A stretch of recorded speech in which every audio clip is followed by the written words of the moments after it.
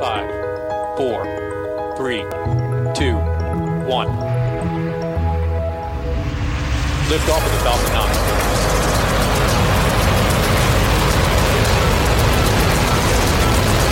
Falcon 9 clear the towers.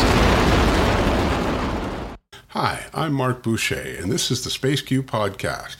My guest this week is David Haight, Chief Economist at the Canadian Space Agency. Before going to the Canadian Space Agency in November of 2015, David worked at Innovation, Science and Economic Development Canada, or ISED, previously known as Industry Canada, first as a senior policy analyst and then as manager in the Analytics and Sector Intelligence, Automotive and Transportation Industries branch. Today we'll be talking about the recently released Patents in Space report from the Canadian Intellectual Property Office, which the Canadian Space Agency participated in. As well, we'll discuss the recently released annual Canadian State of the Space Sector report for 2016. Welcome, David, to the SpaceQ podcast. Thank you, Mark. So, before we discuss the patents in space and the State of the Space Sector report, can you describe what your role is at the Canadian Space Agency and what your workload consists of? After all, I believe you're the first chief economist at the agency. Thank you, Mark. So I started at the Canadian Space Agency in November 2015, and as chief economist, I am manager of the research and analysis team. What it consists of is to develop research and analysis on the Canadian space sector. So the foundation is the Canadian Space Sector Survey, which my predecessor started, Joan Harvey, back in 1996. And this is a census-style survey that goes out to over 200 organizations annually to get the pulse of the Canadian space sector in terms of revenues, workforce, and also in terms of innovation indicators such as spending on research and development, level of patenting and inventions, and commercialization revenues that come from follow-on work. On the international side, we work through the OECD Space Forum. So for the past 10 years, we've been a member of this group, and we work with this group that does annual publications, and it was really put together as a group that could collaborate amongst like-minded space agencies to better understand ways, methods, and tools to measure the space sector and to compare notes, to look at best practices. We also do internal analysis to look at the economic and socioeconomic trends, to look at how the space sector is benefiting Canadians, and to look at where the trends are going, and to provide advice internally in terms of for the decision makers. So it's a great job. Well, that's great. That gives us a good idea of what it is you do. We've never had an economist from the Canadian Space Agency on the show before. A couple of weeks ago, the Canadian Intellectual Property Office released a Patents in Space report. You're one of the authors of that report. Can you explain why this report was initiated? Yeah, good question. So about 2 years ago, we embarked on this work with my counterpart over at the Canadian Intellectual Property Office. And the goal of the research was really to mine international patent databases to better understand some of the niche strengths in Canada and to benchmark innovation with other spacefaring nations when it comes to space technologies, as no holistic view existed. So the first task was really to develop a search strategy to look at patents related to the space sector with the Canadian Intellectual Property Office, who had a patent database. So this involved identifying specific terminology and patent classification codes. So the first place we looked for existing methodologies and best practices was the OECD, that had published a handbook on measuring the space economy, had looked at the space economy at a glance. In 2014, they had a specific section on patents. And the first place they started when looking at and comparing measuring patents was the International Patent Classification System, which was how patents are classified at the international level. So for example, in space, We have cosmonautics, or vehicles-related cosmonautics. We have electric digital data processing. So what we did was, as a first step, the patent examiners at CIPO that had expertise in mechanical and electrical patents produced and refined a list of IPC codes with us, and also we developed with them a list of keywords that associated with the space industry. So we also then reached back with CSA engineers that had expertise, and in terms of matching with a more precise list of these keywords that had first been identified. So this was a big part of the work in getting things going. So the final search strategy covered 1996 to 2015, included 58 IPC codes and over 185 keywords linked to space, resulting in a final output of 86,000 patented inventions worldwide. And this is what we used for our trend analysis, because I'm sure you can appreciate, Mark, in terms of when we talk about 185 keywords, we don't have the luxury of simply inputting the word space as a keyword, because it can be used for many, many industries. So we just needed some specific keywords that would really pull out what we were looking for, and we took it to a much finer level of granularity than had been done in the past. So using that data that we had from our annual survey of the space sector, we identified organizations operating in the space sector, and we confirmed those, and we filtered the subset from 1,200 Canadian patents and 200 organizations down to 493 patents and 128 organizations across Canada. So overall, this doesn't represent the entire Canadian space sector, but we feel it's a very good representation, and our analysis is based on this subsample. So of this subsample, the top international patent classifications included for Canada were radio, direction finding, measuring distances and levels or bearings, transmission, optical elements, systems, and electrical digital data processing. And what were the conclusions of the report, or the important conclusions? Yeah.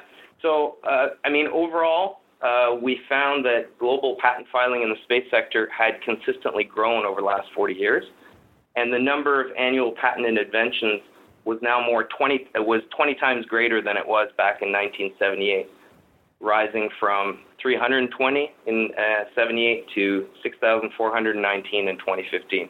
So a lot of growth. It also revealed that Canada has more influence internationally than its size would suggest. So this would potentially signal a technological advantage in the space sector. Of interest as well, small and medium-sized enterprises, so SMEs in Canada, account for 83% of the organizations with patented inventions and are responsible for 83% of all patented inventions in the sector. As well, they were responsible for 30% of the revenues and 30% of the expenditures spent on R&D. So that was of interest. When we look at, if we divide up by value segment, so upstream versus downstream, what we see a clear shift from 2000 to 2015 in patenting activity. So we see in favor of the downstream value segment. So downstream, we're talking about the effort required for the operation of space assets, such as satellite operations, the manufacture of product and software applications, transforming space data and signals into useful end products for consumers. And that's increased from a 23% share of patent activity to up to 60% at the expense of the upstream. The upstream is more traditional side, where we talk about the research, the design, the testing, the building, and the integrating involved in launching assets into space. So this really follows a Canadian and international shift towards more private sector space activity and revenues. So if I can use a concrete example, if we look at Canadarm1, which began back in 1981 aboard the Columbia shuttle, currently with Canadarm2, we see an evolution in terms of the responsibilities, in terms of the maintenance and the repair on the International Space Station, in terms of relocating the Dexter robot, and in terms of catching and berthing unpiloted resupply spacecraft, so which involve a lot of development of application, of software and intellectual property on that side. When we look at the economic analysis, when we dig down into the numbers, we found a statistical relationship between R&D expenditures and R&D employees. So it suggests that the majority of R&D expenditures may be directly related to R&D employment. So this would lead us to believe that R&D spending is likely creating some high-quality jobs in the space sector. So I have one question about what you said. Should we be concerned that the downstream is going, that there are less patents being done in that area, or is it just a factor that there's just more, upstream, is it just a factor that there's just more happening in the downstream side? I think that's a good question. I don't think it's necessarily an area of concern. I think it's what we're seeing is a tremendous amount of growth in patenting, and we're seeing that the growth is really, so in the downstream, which is really the use of the space data and the development into products and applications, I think that's a positive signal in that more and more companies are looking to space to develop solutions for customers. So I would see that as a positive trend. Okay, so let's talk about another report which came out recently, the Canadian State of the Space Sector report for 2016. How would you characterize the state of Canada's space economy? So overall, when we look at the 2016 report, which is information gathered from 150 organizations involved in space activities, we see revenues of $5.5 billion and a workforce of almost 10,000. We see 41% are highly qualified personnel, scientists, technicians, engineers. So an area of that was quite positive is on the export side. So we saw significant growth year over year in 2016, growing by 24% from 1.6 billion up to 2 billion. So here we see that the U.S. continues to be our most important market with a 46% share of our space sector exports, while our 24% of our exports are destined for Europe, and Europe was our fastest growing market when we compare year over year. I think it's important to note the overall impact and the contribution of the space sector, so 2.3 billion, Canada's GDP, and supports 21,654 jobs in the greater economy. We saw again in 2016 that business expenditures on research and development remained quite high at 254 million for the size of the sector. We definitely punch above our weight on that side. And industry commercialization of R&D projects, which were initially funded by public monies, more than doubled in 2016, reaching 123 million. So I think that's another very positive conclusion that came out of the survey. The academic sector in Canada also continues to be a very important part of the space sector and representing almost 20% of the workforce. And three of the sector's top 30 space organizations in terms of space-related revenues or research funding. So I think overall we see continued strength in the space sector across Canada. Now, the report states that the GDP multiplier is up to 1.92. If you can, how does that compare to other industries in Canada and to other countries in the same sector? Yeah, that's a good question. In terms of 1.92, that is developed based on data from Statistics Canada in terms of the input-output multipliers, which we've updated for this year and which is up slightly.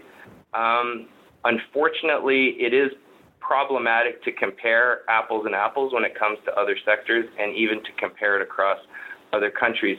So I would not be able to provide an answer on that one. Okay, but as a multiplier of 1.92, is that considered good? Yes, it is considered good. Okay. So if the GDP multiplier is considered good, does that mean that the government might be more or less inclined to invest more money in the space sector? That's a good question. I think it's definitely likely an element that would be taken into consideration in terms of looking at the impact that the space sector has, not only directly, but also indirectly. So this is why when we look at overall GDP and the overall impact on jobs, we're not just looking at the direct jobs, but we're looking at the indirect jobs, so in terms of the suppliers, and we're looking at induced jobs as well. So that's greater economic activity in the regions where there are space organizations. Now, the report notes that the space sector growth between 2014 and 16 was relatively low at 1.36%. If you can, what can be done to increase that growth rate? I think that's a good question. I think in terms of increasing the growth rate, what we see in terms of sources of revenues is that 83% of the revenues come from the commercial side and 17% come from the government side. So when you look at that, you can see that the companies, if they want to grow their market, it's definitely on the commercial side where we see that there's more activity, and in terms of their ability to provide services, to provide solutions to the customers out there, and continue to grow their market based on their expertise. Is there anything else from the report you think the audience should pay particular attention to? I think one number that definitely resonates for me is R&D intensity. So in terms of, for the size of our industry, space manufacturing is 8 times higher in terms of R&D intensity than the average for the manufacturing in Canada. So that shows me that this is a very innovative sector where there's a lot of cutting-edge technology that is being developed, and there's a lot of investment in those types of technologies. And as a result of that, that also comes with high-quality jobs. Okay. So I just have one last question. Will the state of the space sector report become more timely? And I ask this question because going back several years, I used to remember that these reports were being released 10 months after the calendar year end. And for this one, it was a year and a half. So, and I know there have been changes at the Canadian Space Agency over the last couple of years and how things are done. So should we expect the 2017 report to come out next July, or will it come out sooner? It's a good question, Mark. So I've been at the Canadian Space Agency for 2.5 years, and this is the 4th one that's been published on my watch. I can tell you that the 2017 survey is in the field right now, and will be closing at the end of the summer. So we are going to do everything possible to publish it as soon as we possibly can. We're always going to be 1 year late, because the reality is when we're looking at, for example, 2017 data, some of the companies can end on either December 31st, 2017, but it can also go based on a fiscal year. So that means March 31st, 2018. So we have a hard time being able to access or going out into the field before the books are closed. So we are always going to be, unfortunately, 1 year behind, and we can't get data in real time. But let me tell you that it is definitely a priority for me to get this information out as soon as possible. Okay. Well, I want to thank David for taking the time today to be our guest here on the Space Q podcast. I hope we can chat in the future. Great. Thank you, Mark. Nice talking to you. Well, that's a wrap on this episode of the Space Q podcast. If you like this show, please support us on Patreon. The address is patreon.com/spaceq. We really appreciate feedback, and to help us, we ask you consider to write a review on Apple Podcast or Google Play Music if you're so inclined. If you have any comments on this episode, you can email me at podcast@spaceq.ca, or you can post them on our website at spaceq.ca, where you'll find an archive of each episode. If you send me a comment by email, I'll write back to you as soon as I can. On Twitter, you can follow us at Canada in Space, and if you use Facebook, you can find all our articles and links to the podcast on our page, The Space Q. If you like the show, please subscribe to us through your favorite podcast app.